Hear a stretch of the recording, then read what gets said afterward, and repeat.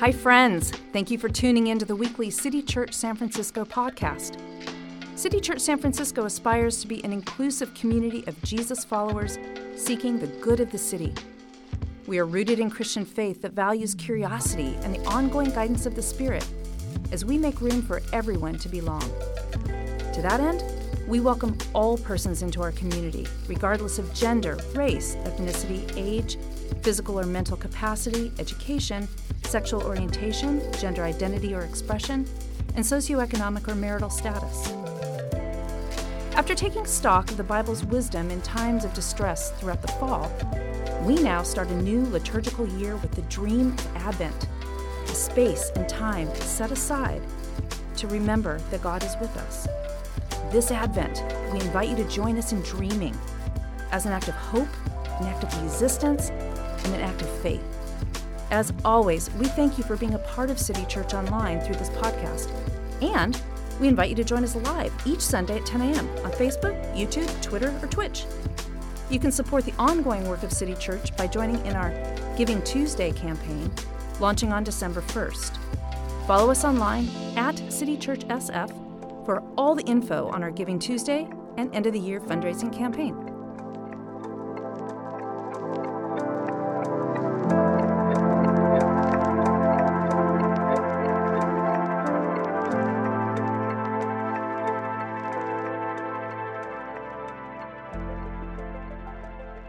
The scripture reading today is from the Gospel of Luke, chapter 2. When the time came for their purification according to the law of Moses, they brought Jesus up to Jerusalem to present him to the Lord, as it is written in the law of the Lord. Every firstborn male shall be designated as holy to the Lord. And they offered a sacrifice according to what is stated in the law of the Lord, a pair of turtle doves or 2 young pigeons. Now there was a man in Jerusalem, whose name was Simeon. This man was righteous and devout, looking forward to the consolation of Israel, and the Holy Spirit rested on him. It had been revealed to him by the Holy Spirit that he would not see death before he had come to see the Lord's Messiah. Guided by the Spirit, Simeon came into the temple. And when the parents brought in the child Jesus to do for him what was customary under the law, Simeon took him in his arms and praised God, saying, Master, now are you dismissing your servant in peace, according to your word? For my eyes have seen your salvation, which you have prepared in the presence of all peoples, a light and revelation for the Gentiles, and for glory to your people Israel. And the child's father and mother were amazed at what was being said about him. Then Simeon blessed them and said to his mother Mary, This child is destined for the falling and the rising of many in Israel, and to be a sign that will be opposed, so that inner thoughts of many will be revealed, and a sword will pierce your own soul too. There was also a prophet, Anna, the daughter of Phanuel, of the tribe of Asher. She was of a great age, having lived with her husband 7 years after her marriage, then as a widow to the age of 84. She never left the temple, but worshipped there with fasting and praying night and day. At the moment she came and began to praise God, and to speak about the child to all who were looking for the redemption of Jerusalem.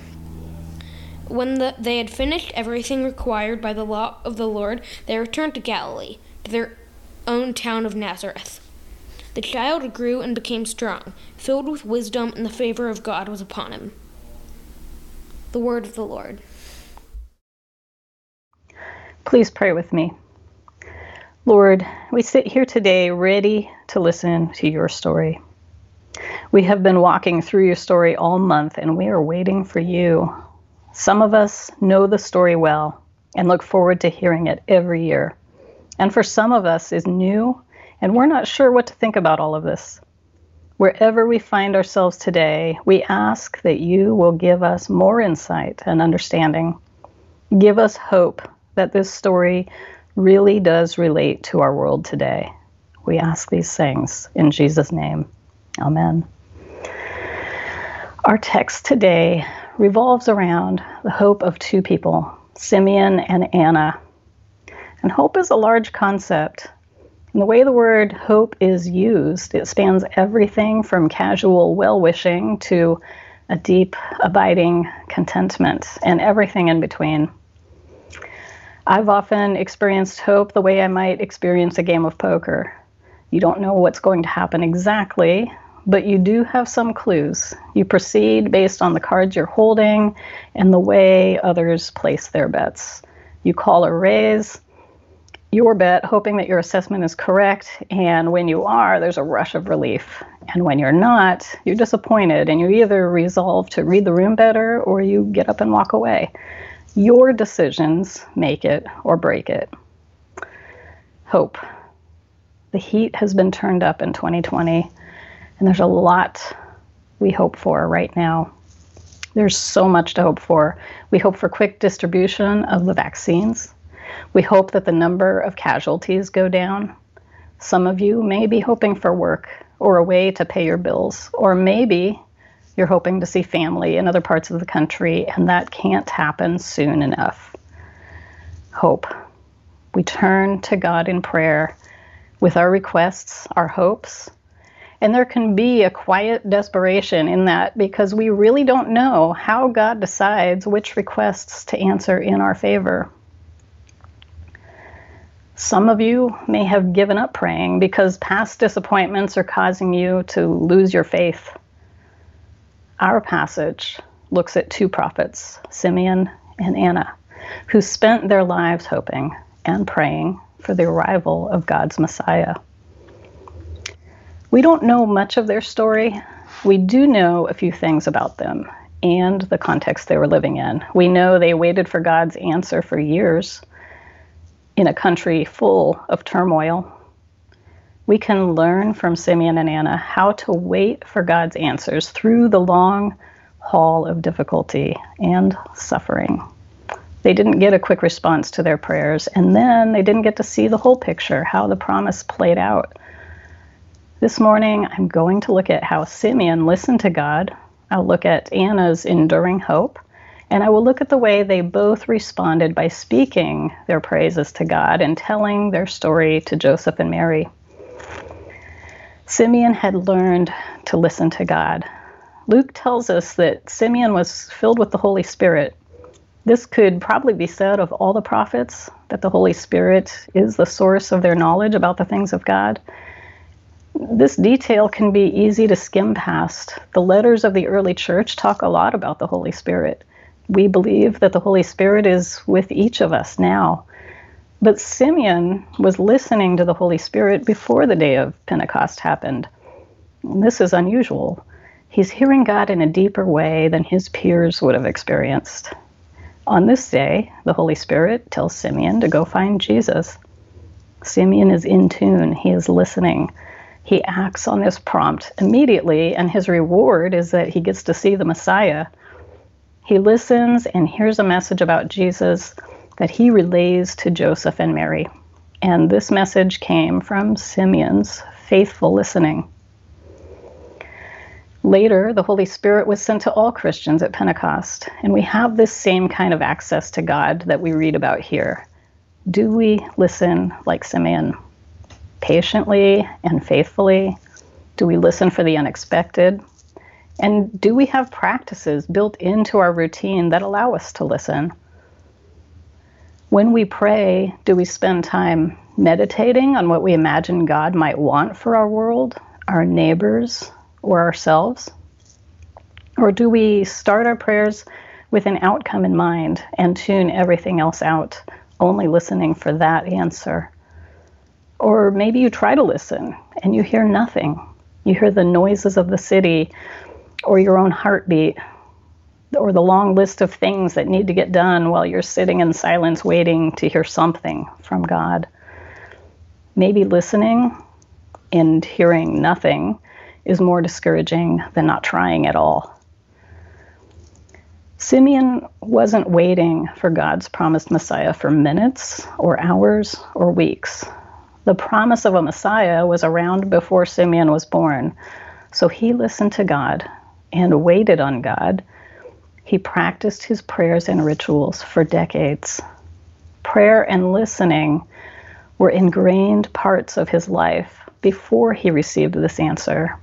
This is why he was able to be guided by the Spirit when Joseph and Mary arrived at the temple. He had been listening for years. Sustained listening is probably as difficult as having a sustained hope.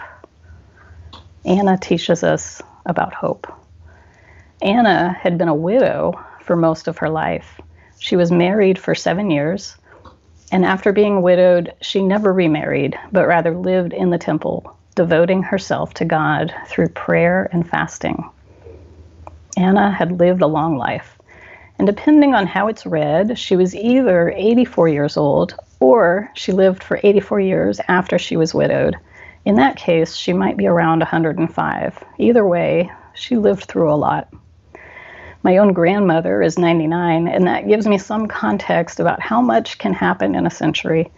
My grandmother was born at a time when telephones and cameras were the big technologies, and she saw those technologies change a lot over time. She lived through wars. She lived through the invention of computers and the internet. And she phoned me about a month ago, and she told me about a beautiful picture she had seen on Instagram. Yes, my 99-year-old grandmother does have an IG account. And all of this tech and more are wrapped up in the iPhone she's holding as she talks to me. A lot can happen in 100 years. Anna didn't witness the dawn of computer technology, but she did see a lot in her 100 or so years. She would have lived through the siege of Jerusalem by Pompey, and then a couple decades later, the siege of Jerusalem by Herod. She would have lived under the cruel reign of Herod for the last few decades of her life. She may have been worshiping at the temple when it went through reconstruction, which was supposed to be a testament to Herod's greatness. And Anna was no stranger to pain. She knew grief. We know her husband died when she was still young, and children aren't mentioned. The Roman occupations she lived through were violent. What were her hopes for her life before all of this happened? She devoted her life to God. She placed her hope in the promised Messiah. Her hope and her prayers are not transactional. She's not praying for her own personal gain. She's aligning herself with the promises she knows, and in doing so, she's aligning herself with the heart of God. Her enduring hope is realized in the arrival of Jesus, so that when she saw Jesus, even as a newborn baby, she recognized him as the Messiah. And this is what practicing hope looks like. And Jesus is the fulfillment of her dreams. Anna held Jesus after years, decades of prayer and unwavering hope. We are all in a dire situation. Thousands of people are dying every day. We are all impacted by our current situation in one way or another. We need to learn from Anna how to hope. She knows the trauma and tragedy of death. She knows what it's like to have her dreams crumble. We need hope globally, locally, and personally. We need a hope that doesn't rely on a specific outcome. Like Anna, our hope is in Jesus. Like Simeon, we have the Holy Spirit, our comforter. And like Anna and Simeon, we hope in a relationship, not an outcome. As we listen in prayer over time, we will find that our reward is the same. We will get to see Jesus. Jesus waiting and walking with us through all the things we face. Simeon and Anna teach us how to speak. When their hopes are realized in meeting Jesus, Simeon and Anna speak. They praise God. They tell Joseph and Mary about Jesus and his role in the salvation of their people. Unfortunately, Anna's prayers aren't recorded, and frankly, I want to know what she prayed after 84 years of waiting and hoping. But when they speak about God, they speak about salvation, and they speak about hard truths. It would be easy and natural to recount the specifics of everything they've seen, what they've been through, and I'm sure they have stories.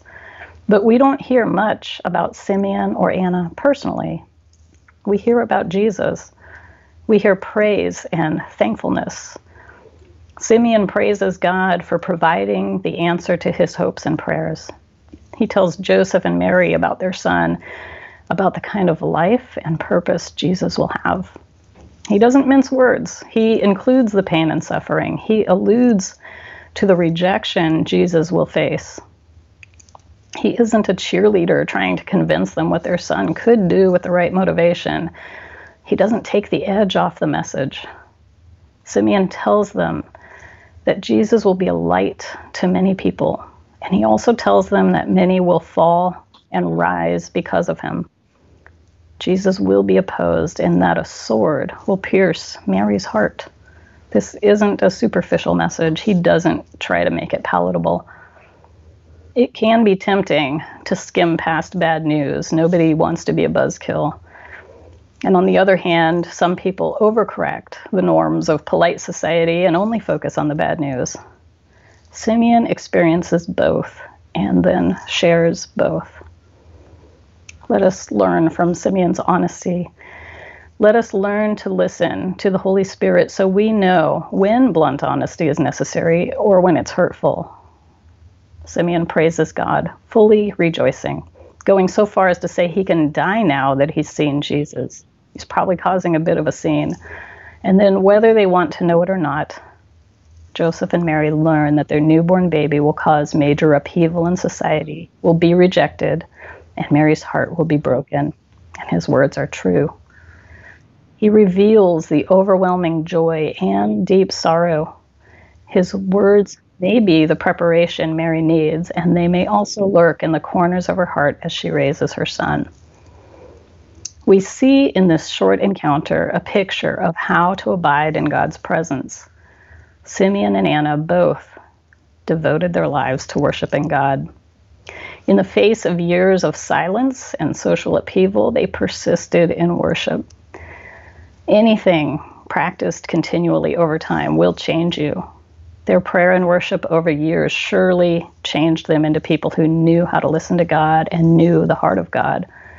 The repetition would change them to not only know what God cares about, but would change them into people who also care about those things. This is the invitation for all of us. We can all create patterns of prayer that will affect us over time. We can go from learning what God wants for our world to experiencing that desire for ourselves.